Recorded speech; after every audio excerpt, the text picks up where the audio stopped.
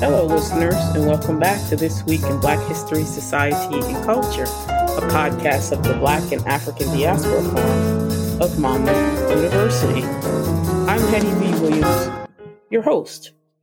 Today on This Week in Black History, Society, and Culture, we have Professor Claude Taylor, Director of Academic Transition and Inclusion, and also the leader of our very important First to Fly program at Monmouth University. Welcome to the show, Claude. Dr. Williams, thank you so much for this invitation to help mark and celebrate the 50th anniversary of hip hop. I'm very excited and ready to go. So, All right. thank you. Thank you for the chance to be in dialogue with you. So, as Claude said, this is the first of a series of shows on the 50th anniversary of hip hop.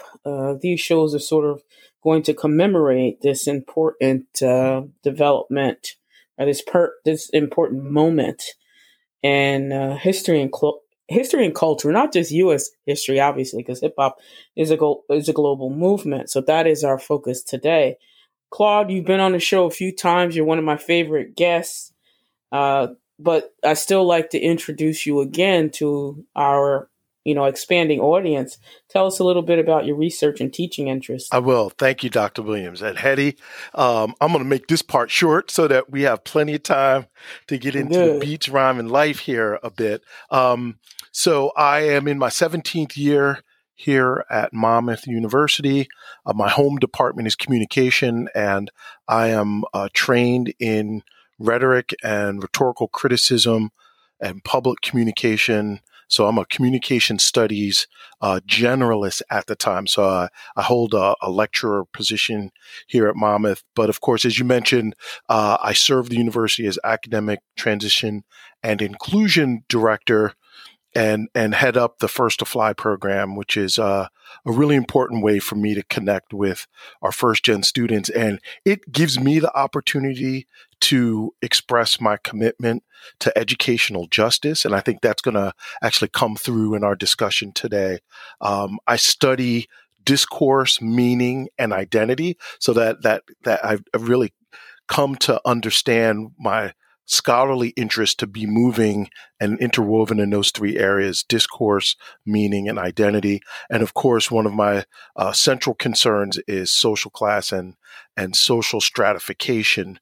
So that makes up the kind of focus of my intellectual and scholarly interest. Right. I think you're really the perfect person to talk to as, a scholar of rhetoric and discourse. This is kind of really one of the topics that make a lot of sense, I think, and talking to you about. So what about some of the favorite courses do you teach? Have you ever taught any courses on hip hop? Or I'm sure you incorporate it into the classes. So here's my chance to give a shout out to my colleague, Dr. Aaron Ferguson in communication. So we have been in preliminary talks about developing a course here at Monmouth that's specifically about the sort of cultural history of hip hop and the music industry kind of aspects and the cultural aspects of it. It hasn't got far off the ground, but I know Ferg and I have been in conversation about doing that. I teach Intro to Communication, which is really the survey course at the beginning, and I love teaching that because it keeps me grounded in the discipline and helps me to sort of introduce the field of study to students here at Monmouth. But I also teach communication ethics and media literacy. One of my favorite courses is Gender, Race, and Media, which I haven't had a chance to teach recently, but that is a place where some of my thinking and interest in hip hop comes in to our Gender, Race, and Media class. But I also did introduce some of the themes of the evolution of Black music and hip hop in my special topics course that was called Communication and Social Class. And I was that ran twice. And I was really proud of that and want to get back to doing courses like that here. And then the other thing I'll say, just connected to how I've been tracking hip hop and Black music in my work too, is a course that I created at Rutgers in the School of Communication that's actually still on the books called Communication and Social Change. And so Mm. many, many years ago, when I was a doctoral student at Rutgers, I wrote this course. I was asked to write a course about communication and social change. This is around 2000, 2001, right in that area. And of course, I was just coming off the heels of living through this rich history of hip hop that we'll talk about today. And so I try to include some of that in a course like that too. Right. And I know your popular course on about media, because I hear a lot of your students used to cross over into my my Spike Lee course. Right, the Perspectives course, right? Yeah. Yes, a lot of them would bring, knowledge from that course that you teach into that class. A lot of communication students usually take it. So let's turn our focus to 1980s hip hop and just there's such a long list of individuals that were active during this era and often referred to as the golden age of hip hop. LL Cool J, Slick Rick, the Jungle Brothers, Run DMC, Public Enemy, KRS-One, Queen Latifah. There's so many that I can't even list them all. So let's start with your favorite. Let's start with 1980s. Okay. Let's talk about, I want to get your personal perspective, and then we'll talk about, how you get interested in it as a scholar of rhetoric. All right, so this is a great opportunity to tell this story. I'm going to try to be succinct here, but I'm really in preparing for this discussion today. I realized that I essentially grew up in and through the development of hip hop and into this golden era that we're talking about. So I was quite fortunate, in my estimation. I was quite fortunate to be born into a fairly African diasporic music culture and journey when I came to consciousness about music. So I grew up with, West Indian parents and also parents from, the rural North Carolina, the rural South here in the United States. So we had jazz and blues and Caribbean, so reggae and dance hall, but also like Jamaican folk music around me. So I heard and was listening to a lot of that. And then the other thing about like the mid to late 70s is that radio really drove a lot of consumption of music, at least in my experience and in and around my family and people that I knew. So the radio was pretty eclectic at that time too, that you could hear like Marvin Gaye one song and then the Doobie Brothers the next song. And so one of the things that happened is that, the rise of disco, and my older brother, Roger, was really, that was his era because he graduated in 1977. Disco was his music. So I got to listen to a lot of disco music. And I'm a fan. I love disco. But the kind of, what is this called? The inflection point was when I was walking home from school in fourth grade. It was either fourth or fifth grade. And I heard the Sugar Hill Gang for the first time. Rapper's Delight. And that song, right? So what I heard, and it's so diasporic, it's just, I love the way this came together. So I love Chic. Chic was one of my, and Niles Rodgers and Chic was one of my favorite bands, even before I could even buy records on my own. And so I heard the track behind it, Good Times is the track behind the Sugar Hill Gang. And that was often credited as like one of the, if not the first, breakthrough mainstream hit that featured hip hop and rap. And so that's where I was like, oh, okay. So all these different kinds of music that I enjoy are a part of this new or emerging art form, right? And so from there, what really captured my attention was this key element was sampling, right? So if you track this evolution of hip hop, the music, the sound behind the emceeing was all this really intricate sampling. And we could talk about the sampling policy and communication policy around copyright at some other time, but I could hear all these jazz songs and the riffs from jazz and R&B And then the major turning point for me is when reggae started to get infused into hip hop, and that would be KRS-One and Boogie Down Productions, which is, I'm going to go on record right now saying that's my favorite MC and my favorite band from the era, my favorite group. So that's where you saw all of that. I tracked through the evolution of that just in my music journey. The other thing I wanted to say as a part of this question too is how radio served as community, because 98.7 KISS and WBLS and WLIB in New York, and to a lesser degree 92 WKTU, which had a different format at that time in the late 70s, early 80s. This is where I really got exposed to much of the music at that time, right? Because I didn't live in the boroughs. I figured we were in Metro New York, so we heard a lot of it in the on the radio and in our neighborhood because people were blasting their radios, and that's really where I got. And then when I got a little older and got an allowance, then I could buy cassettes and albums, cassettes and CDs. Yeah, I mean, it's such an important age. I'm just looking at a list of some of the songs from that era, and there's so many major, like Houdini, Run DMC. Yes. I mean, you can't. It's massive. You can't contain it in a single podcast. Yeah, really, honestly. So that's what I was thinking too. Let me just run off a couple because I think there's two questions here. I'm going to try to address two things, like some of my favorite songs from the era, and then some of the definitive acts. So, like we talked about Boogie Down Production by Eric B. and Rakim. That Paid in Full. That album, I remember holding it and listening to it over and over and over again. Pete Rock and CL Smooth. We mentioned Jungle Brothers.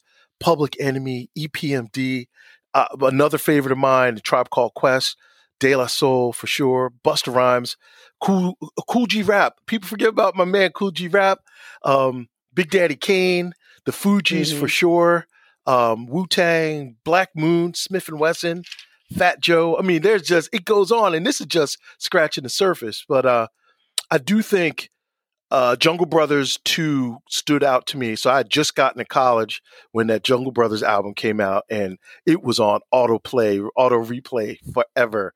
That first album, because that's when I got introduced to Q-Tip and some of the other like really big performers on that. But then a couple more, Gang Starr and Biz Markie. So ladies and gentlemen, listeners in the audience, if you've not had the opportunity to listen to Biz Markie, go find, on iTunes or wherever you get your music. Listen to Biz Markie because he's an artist, and he just passed away in 2021. But I think he embodies this mix of entertainment and Black joy that I feel we because when you go through his catalog, you'll realize some of the biggest like party hits of hip hop, Biz Markie's got his name on. Yes. Definitely. And I think satire too, because if you look at the video for You Say He's Just a Friend, it's a lot like it's comedy. It is comedy.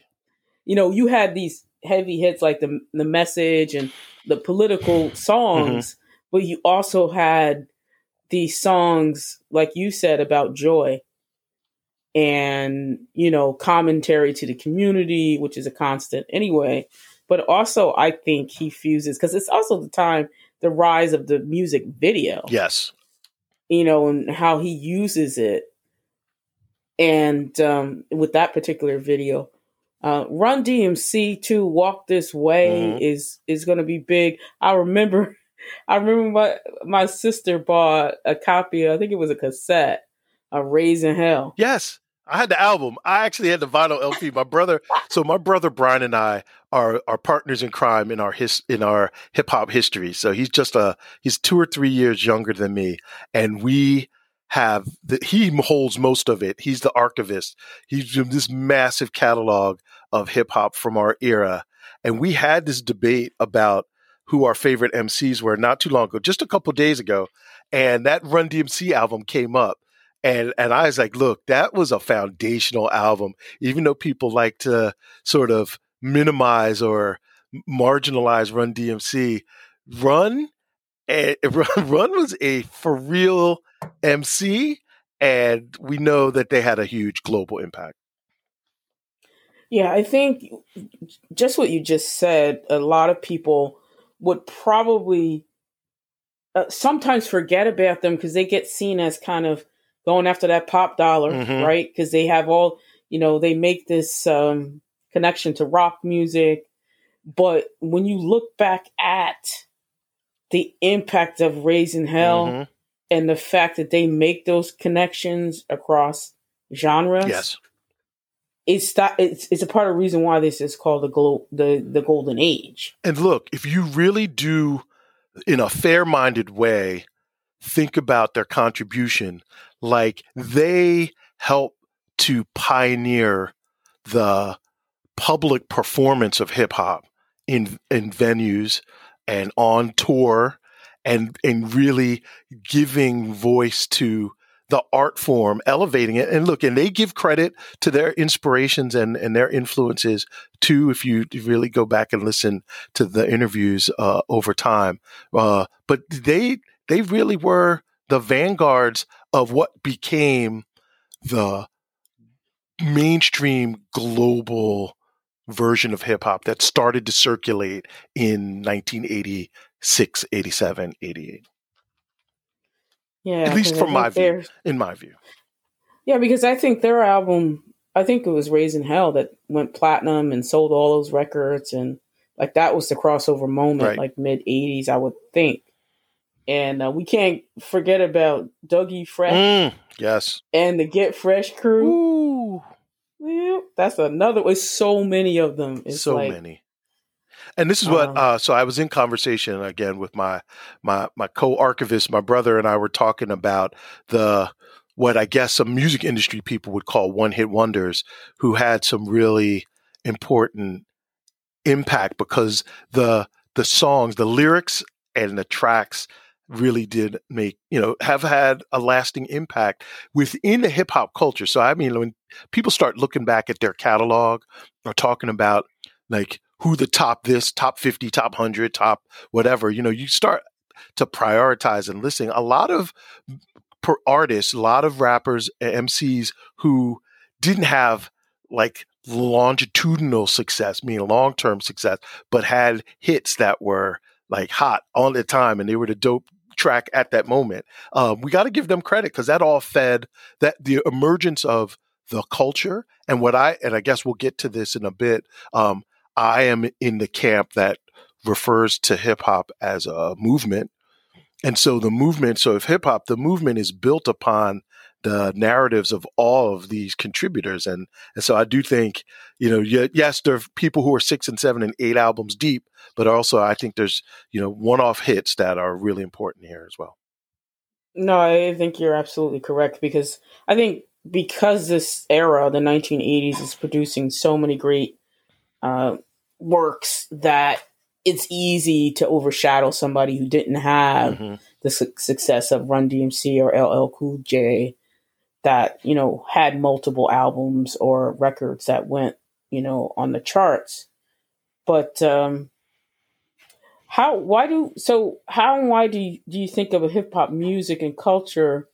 So this is the time that it became global. We talked about Run DMC. What other artist or moments help to make the culture, the music, the vibe global? You mentioned part of my answer to this you mentioned it earlier.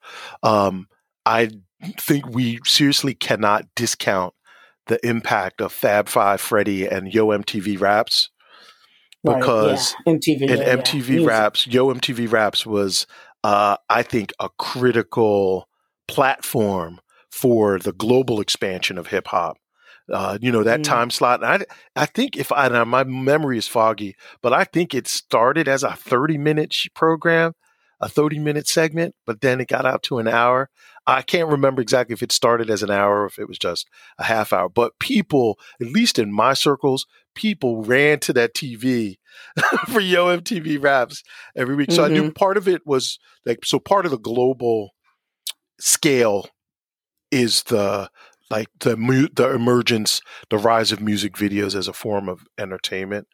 The second thing I would say is, look, we can see just the historical trajectory of black music, because I can't help but just put hip hop in the continuum of blues and jazz and rock and roll that, start with a kind of folk sensibility and local sensibility. And then it's just black music's popular, right? And I feel like it's important to say that. I also think that the portability and circulation of music. So here I'm thinking about cassette tapes and CDs, and the global impact of the Sony Walkman also gave a lot of fuel to the global spread of hip hop. And then my final thing I'm thinking about here is just the diasporic hybridity of hip hop. Because like I said, for me, I heard reggae in Boogie Down Production songs. I heard jazz in Pete Rock and CL Smooth. I heard even rock, even like giving credit to rock and roll. If we're saying that rock music really grew out of an African American musical experience, so you hear the rock music themes going through the guitar riffs and that kind of improvisation. So I do think the Africana diasporic hybridity of hip hop gave rise to that too. Yeah, I think that's well said, because you can think about, the hybridity of jazz music, right? That goes global too. And there's, various reasons for that. But I even argue, maybe some people might get mad at me for saying this. I had this conversation with someone a couple of days ago about, I actually think it's hip hop that is in many ways surpasses jazz in terms of its impact and influence on not only American music, but global music. I agree with that. I would agree with that. I think it's a hard thing it's a hard concept to accept, but jazz and jazz is struggling for audience right now. And I think the work, I know the folks at Jazz at Lincoln Center are working diligently to try to, this is Marsalis, Bradford, Quentin Marsalis, I think. No, one of the brothers. Wynton Marsalis. They're working really hard to try to, cultivate the next generation of jazz musicians. But quite honestly, hip hop is it's an incubator for all these artists. So much easier, right? And I think so. I would be inclined to believe you and to agree with you on that. And it's a new thought that I had. It kind of came to me because just thinking about these shows and trying to put these shows together, I'm surprised that I would even say that, but I think it's true. Think about the longevity, its impact, and I feel like we should be saying more and doing more in regards to this 50th anniversary. Yes. The Grammys did that little thing, and I feel like we should be doing more to celebrate, this music culture. And it's music, it's culture, it's a vibe, it's a way of being. It's all of those things, hip hop. What do you think resonates with people about this music? Because once it goes global, right, and then also in the U.S., white Americans start to embrace it, and at one point are buying more hip hop records than black folks. Yep. So what resonates with people? As a scholar of rhetoric, what do you think resonates with people so much about the music and the culture? What I will identify first is the authenticity and creativity and self-expression of hip hop. I think that transcends a lot of boundaries. Being able to give voice to your own experience in this artistic form, the expression. So, when I'm nodding my head, when I'm head nodding to a track, and it is this seductive combination of the beat, the bass line, and the lyrics, of the MC that are woven together. So whatever top 5 or 10 songs people have, I think there's some bit of this formula where the voice of the MC and all of the like kind of cultural weight of the music that travels along with it is intoxicating. And I think people are attracted to that, and that resonates with folks. The ways in which this is like living art. The second part I'll say is, and this is where for me, I can attribute to my own emerging consciousness about the Black condition in America. I do think that hip hop as a form of protest music and in its social consciousness is attractive to folks across the globe. And I think I can remember in college when I first heard about this like Korean or South Korean hip hop cipher where all these South Korean kids were gathering on a street corner and spitting rhymes and practicing what they'd seen in the global media. Part of why people assemble to do that is that something there about like self-determination and social criticism and speaking truth to power all resonated with folks. And I do think that's part of the, I remember in our day, the part of the controversy around hip hop was this kind of rift between people who were rappers who were coming on the scene to just make dough and be recognized and were wearing gold chains and flashy, and the Afrocentric, like here I'm thinking of Native Tongues, the Afrocentric artists like De La Soul and BDP and Public Enemy who are saying this music's got to be about something. Like I remember, and I hate date myself because I sound like an old man, which I am, but no, you're not. I'm old, I'm aging. I'll call it that. But hip hop's 50 and I'm 53. So I like really grew up with the emergent with the hip hop, right? But what did we start hearing around the 1992 is what we heard about. Oh, hip hop's different now and nobody's singing about anything. The lyrics are weak and everybody's singing like it makes that like it's mall music.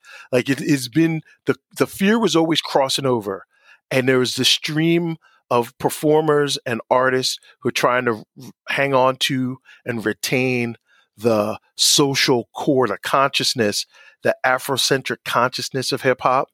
And then there were other artists, and not to call people out, but like, like what was my man's name? Young MC. I hate to pick on him, but because I think he reformed himself a little bit later, if I remember. But people like Young MC and Chubb Rock. Look, I don't like to pick on people by name either, but Chubb Rock and Young MC. These were all these like crossover hits that people were, at least in the Black community, were skeptical about where they fit in. And then you brought up the issue, and I'm happy to go there if you want to, the issue of white artists, white rap artists, and the audience. So consumption patterns among white identified listeners. And I'm going to, I have to admit that Beastie Boys album, the first one, that was in the spirit of Run DMC and EPMD and all the bands of the time. Now, my question is, did it gain as much popularity because of the lyrics and their skill, or because they were white presenting? I don't know. You lead the way, Hattie. Tell me where you want to go, but we can talk about that. I think that's valid. It's just, whenever I teach my Spike Lee course, we obviously talk about the post soul aesthetic, Black aesthetic, and that's gotta include music, right? Discussion of music. So we start to get on the discussion of Eminem, and I talk about, well, Dr. Dre and others like Run DMC are thinking to themselves. Folks are chasing the pop dollar, right? Just like Kanye West, right? When you look at his trajectory, right, and the turn he makes, I'll say the pop turn, right? in hip hop that you see with Run DMC, who kind of, they're given credit, but it's kind of like, oh, they went that way towards pop rock music and lost their legitimacy in a sense. So, you know, in that class, I sort of tell students that, you know, I always say to them when they get mad at me, I say, y'all act like Eminem created rap music. I was like, Dr. Dre created Eminem. I mean, there are people in the industry who realize that if we're going to chase some real money, you know, we have to put a white face on it and to market it. Right. And look, here's where let's do some nuance here, because it's complex. Because I had this conversation with my brother too about Eminem, because we were talking about authenticity and ownership and authorship in hip hop, and he maintains that Eminem is as skilled a rapper as anyone in the game, and I begrudgingly agree, because I personally don't care for him and his style, but I know he's got hits, and I know he's been under the wing of some really important hip hop pioneers and real players in the culture of hip hop. My thing is not so much about him, because I do hear him in a fair-minded way. I will say I hear him giving credit back to his influences and where he learned the craft. But what I am interested in is the audience and the consumption of hip hop. And as you mentioned earlier, in the trend lines in the mid to late 80s and early 90s, is that there were more white consumers like putting money down at Sam Goody to buy CDs and records than people of color, African Americans, right? And I think at least in terms of streaming and performance, that's holding up. Maybe not to the same extent, but it's holding up today, right? And so my question is because the audience is asking for rap and hip hop to look more like them, Eminem has a stature. Or at least part of the audience, white presenting audience, is saying, look, I love this music. And I feel for people here, and especially in this metro New York area. So young people who claim to have grown up with hip hop because it's global music. It is the case you probably did grow up with hip hop as part of the soundtrack of your life. The real question is about the cultural appropriation that's attending that.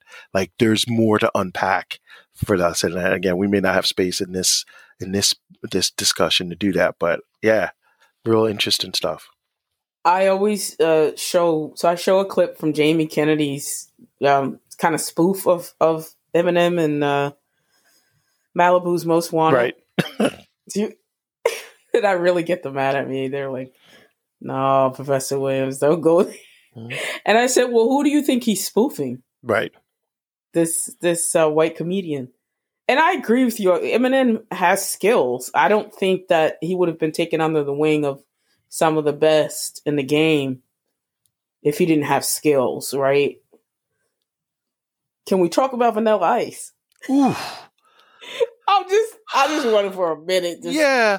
Look, man, at the time, he was in the right place at the right time.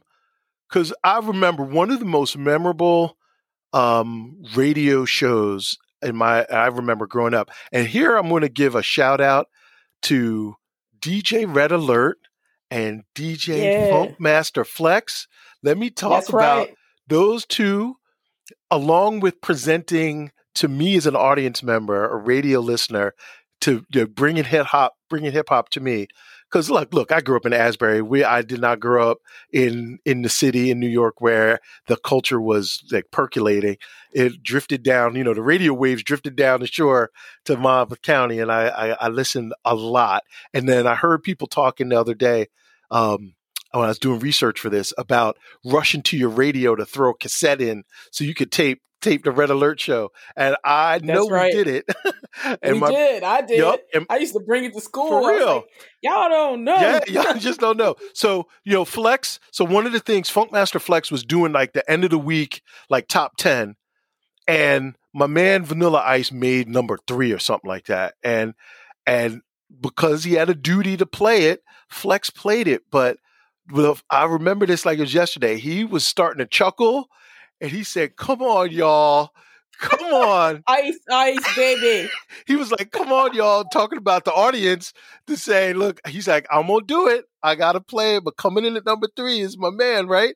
So so funny. So there wasn't, but he was in a time. So he emerged when there was a surge of that kind of pop crossover hip hop that people, uncritically sort of started to consume. And I think he like fizzled because he couldn't keep it up, right? If they manufactured Vanilla Ice, got manufactured, and his high top fade started to grow in, he then also sort of drifted off. And look, I don't know much about where his artistic life took him beyond that, behind that period of time. But I just know for me, it was a blip on the screen. We all kind of chuckled and said, "Hey, here comes another one trying to work their way in." But Third Base was another one of those bands. So just kind of citing the racialized component of hip hop. So here, because there's more of people like Vanilla Ice and Eminem, like Third Base was one of those bands too from this era that was kind of like a one-hit wonder. They might have had 2 albums. They had that Gas Face song, and I'm telling you, that was a big hit because people were playing it in the clubs, but it didn't have lasting power, and neither did they. Right? They'd kind of cycle through and then disappeared. Yeah, no, all great points. I think it made me think of another question that kind of wasn't one of our original, but it just made me think about why it took so long, or do we even have a legitimate white woman rapper? Like, it took decades after that, even after, Eminem popped on the scene. Because that segues into our question about the lady MCs of the 80s, like Salt-N-Pepa and MC Lyte. Yeah, MC Lyte, Moni Love. Yep. Lil' Kim, Latifah, of course. That's right. Missy Elliott coming in a quarter tail end, Missy Elliott. And of course, the legend Lauryn Hill, who is the most awarded, sure. Obviously the Fugees and Lauryn Hill were and Jersey, obviously representing Jersey hard in the scene. Yeah. And there was no white woman rapper of that era. Correct me if I'm wrong. I can't seem to recall. I'm gonna tell you. Yeah, I have to go back and say no. I would have to do some research on that too.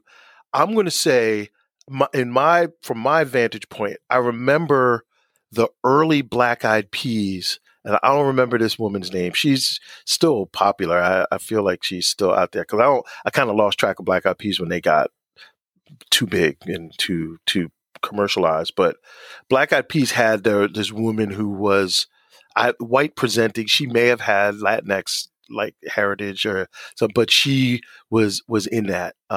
And I think Angie Martinez, the DJ from 98.7 Kiss, I think the Latinx hip hop influence. That's as close as we see, at least in terms of female MCs, that there are because Angie Martinez was performing on albums with artists too and doing something, but I can't recall a white female rapper, at least in the States. I know there are several in Great Britain, in the UK, and in Australia, but I don't know of a US, sort of US context white female rappers. Yeah, because Iggy Azalea, like, I don't know enough about her to know if she's good or bad. I just don't, like, I think she's from Australia. Yeah. I don't have enough information about her or if she's even considered good. And I think her first album was like 2014. Mm-hmm. So we're talking, decades after, the rise of the lady MCs. I say that the ladies like Queen Latifah calling the men out and UNITY, Yeah. Yep. and using the art of specifying, Mm-hmm. and calling the men out for calling women to be in the H Right. word, just going hard, Mm-hmm. calling these men out. And I think like Salt and Pepper's album also, like their work was coming out in 86 too. Right. So we had like Push It is coming out in 86. So I'm like, these women are just as important. So talk to me about the lady MCs and some of your favorite women. So I'm going to say, because I'm such a big KRS-One devotee and fan, and Boogie Down Productions was like very formative for me because I bought that cassette, the Criminal Minded on cassette at some like pop-up record store in Asbury. I remember down on it was on Cookman Avenue. And some dude just opened a store and had all this stuff in there. But because of that time, like around that time, I remember that Roxanne Shante that's right, influence to me. So of course, women were in the margins, although they were doing hard artistic work in hip hop from the beginning. They were on the margins as far as like recognition, public recognition. But Roxanne Shante for me was, what I remember is that she had skills. She was going toe to toe. But what they did, and I'm not sure if this was, to what extent this was like intentional or just coincidence, happenstance, but it always ended up that it was like the second bill, right? It was Roxanne Shante going to battle, an MC battle with another female rapper, but that was a sideshow to the real central male hip hop battles and the MCing, right? And then so there was this demarcation where women were kind of relegated to like the B side of an album even, right? Or 5 or 6 or 7 tracks in, until Salt and Pepper and MC Lyte, and don't forget Eve. I forgot I had Eve down here too. Right. Eve and Lil Kim and Queen Latifah and Monie Love started to insert themselves as legitimate rappers and said, look, we're not just coming in singing backup and or being on the B side of the album. And I am a huge Missy Elliott fan, and I feel like there is where you are seeing her, sort of claiming center stage artistically and in terms of her craft as a rapper. It's she's insanely good to me, and I feel like that. And look, Lauryn Hill is hands down demonstrated her her flexibility because she sings and raps, and the art and the narrative of her work with the Fugees and then her own in solo album Miseducation, that's a top 5 album right there. Lauryn Hill's album, right? So I think we had a window of time in the 80s, late 80s, early 90s, where female rappers were able to command attention and sales on their own. Now, I can't really speak. I don't know what's happened since then. I'm just going to say I think I'm really interested to see who you secure to talk about 2000 to 2023 with female rappers and rap music in this era, because there is so much really fascinating gender and sex and identity work going on in hip hop right now. And I'm fascinated to see where like people who are thinking actively and doing criticism and critique of contemporary hip hop, because I hear Cardi B and I hear her, and like both hear her and hear her. So I hear what she's saying and like her message, and I hear her story. And as a person who identifies as working class and is interest in class and social stratification, I'm saying to Cardi B, from my vantage point of a golden era hip hop head, you go ahead and get yours. But I also do know now we have to problematize some of what's emerged in contemporary hip hop. No, I completely agree. And the lady MCs of the 80s and 90s had skills. Like, they weren't twerking. They didn't have to twerk to get clicks and giggles. Right. They were doing the work. They were really good MCs and rappers. Whereas today, I'm not a fan. I'm a fan of Chica. I'm a fan of Rhapsody. Okay. And they have skills, but they're not at the forefront. I mean, Chica got famous on her own by responding to Kanye West on Twitter. And so she blew up after that. But even now, a lot of people don't know who Chica is or Rhapsody. Unless you're really have to work schooled on the music. Right. They don't, like, the ones with the skills are not what we put forward. And there are even a move to turn Queen Latifah into a cover girl. Right. Like, she's literally a cover girl. Yeah. So to kind of move away from these women with skills to the party girl. So what are your thoughts? And I don't want to take over your line of questioning, but since we're here, I want to ask about Vibe magazine. And the magazines emerge in this golden era too. What was the other one? What was the other one? Double XL or I forget. No, what was the other? There's another hip hop. There's a couple. Well, Spin magazine obviously started to turn their attention to hip hop, and the music journalists were starting to make it center it in this era a bit more. But Vibe magazine. So my question for you is okay, so these magazines started to accelerate, and this is my interpretation. Started Word Up. Remember that? What's that? You remember Word Up? Oh yeah, and Word Up magazine too. Yeah, that's right. Yes. So they accelerated the commercialism of hip hop, right? Because here folks are saying, I just want to MC. I'm an artist and I'm trying to do my art. But if I get a video and I get a cover of a Vibe, now I'm a celebrity.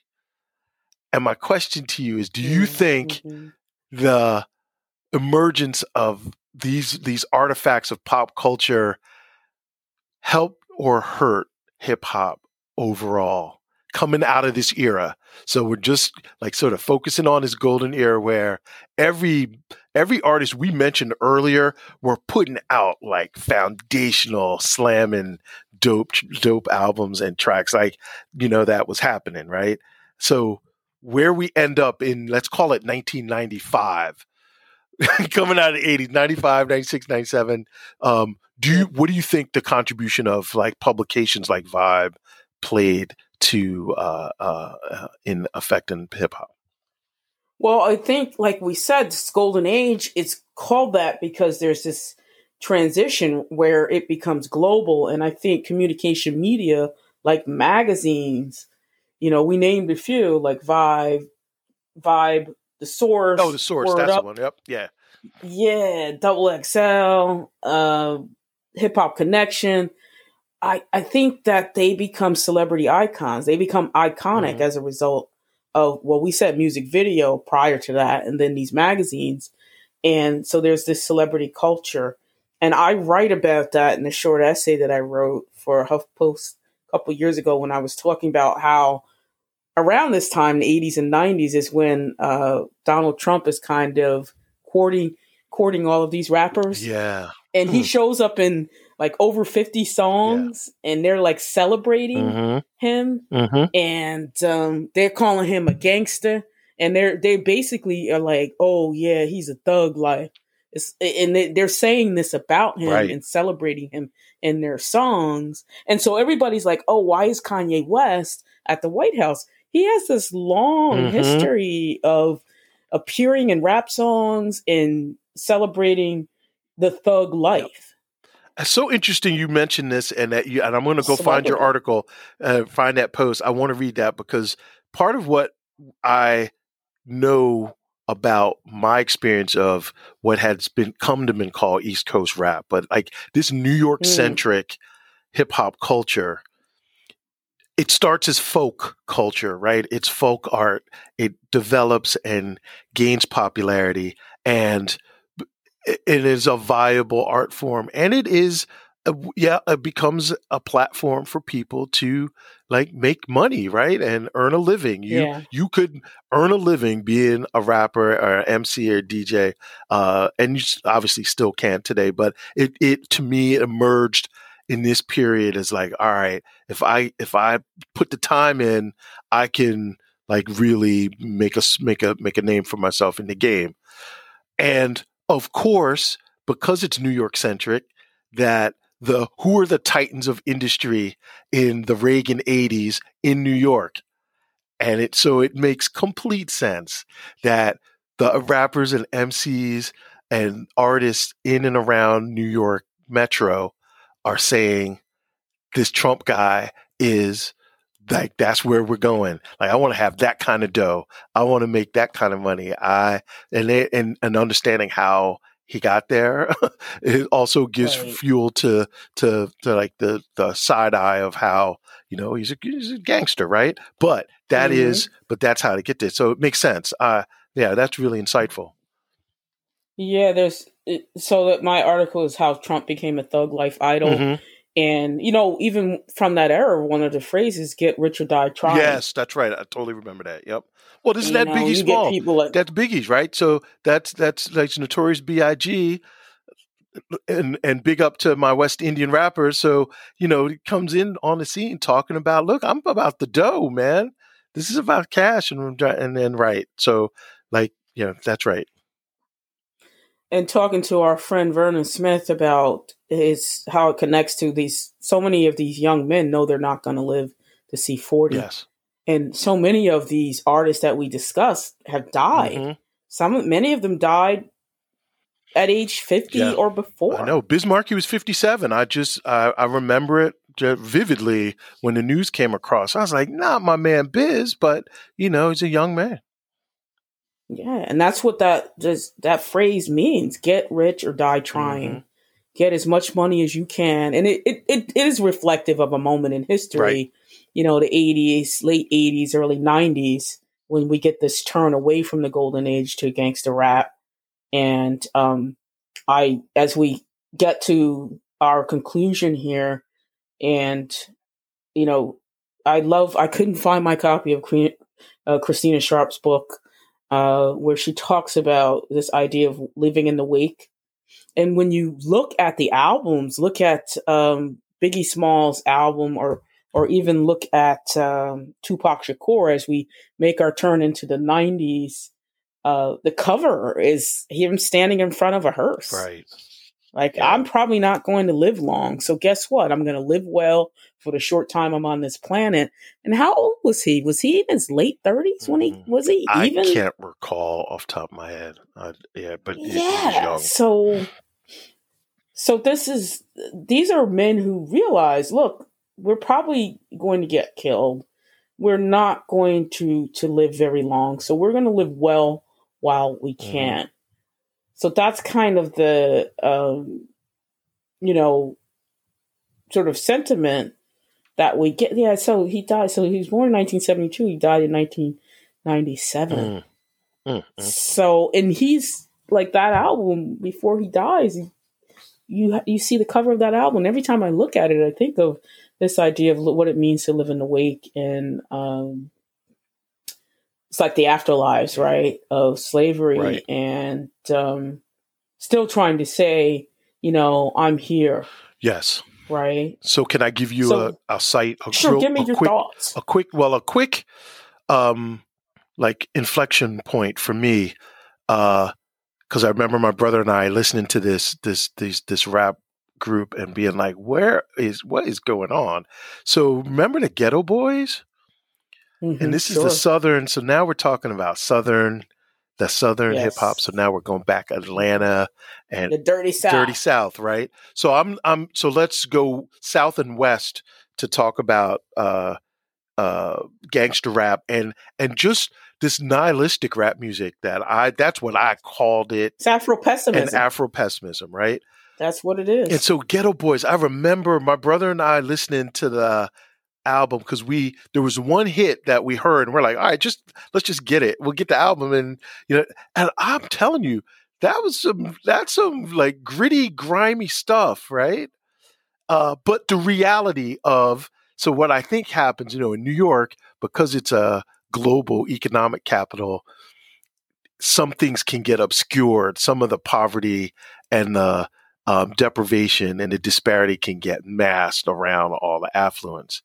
But in the South, and then I will say going out west too, the proximity to poverty and the afterlife of slavery, as you mentioned, that stuff's front and center. And I think these artists were like, okay, I got these CDs or cassettes from these rappers up in New York way, and I love this art form, but I'm going to sing about what I see and what I'm living through and what I'm experiencing.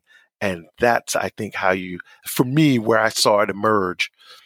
And I love this PBS special that's going on without, sort of going into detail about it, because it's a really nice chronicling of the social and political and cultural forces that gave rise to gangster rap in the West. And I haven't finished it, so I kind of gotta get back to it. But Nelson George has been writing really prolifically about hip hop over his career. And I think this is, part of it is, I lament the loss of the consciousness rap and the native tongues Afrocentric rap of like the late 80s. So I still pretty much all I listen to now. But I see that times have changed. Like the context has changed for so many people, and the art form has evolved and it transformed to like rap. Getting into the rap game's not what it was like then either. I like this is going to be our last comment, I guess, as we end here. Kendrick Lamar, I think, has kind of stepped into a space, I feel. Yeah, I agree. He definitely has. I need to listen to more of his discography, his catalog, because I've heard the hits, but I haven't really gone in depth to hear like album treatment of his narrative and his message. But I do admire what he's doing. And Talib could who formerly so I know what's my man's name, and I just totally slipped my mind. Sorry to end on a senior moment here, but Mos Def. Yes, Mos Def to me, he's still doing. I call him Mos Def. I know he's going by a different name now, but I feel like that is the legacy sort of antecedents of that consciousness rap is still trying to find a hole. And look, KRS-One's still doing stuff, so I definitely know that their voices are out there, just trying to find a stronghold in this commercial market. Yeah, Mos Def is Yasin Bey. Yes, now. Yasin Bey. Thank you. I could not remember. But no, so I think there's so much to say. I think, like you said, this could easily be, and it is a series actually in which we're going to look at different eras and moments in hip hop. But I want to thank Professor Taylor for joining the show today. Oh, Hetty, this was great, and I appreciate I just imagine us sitting at the stoop with our boombox, just trading cassettes and doing our thing. That's right.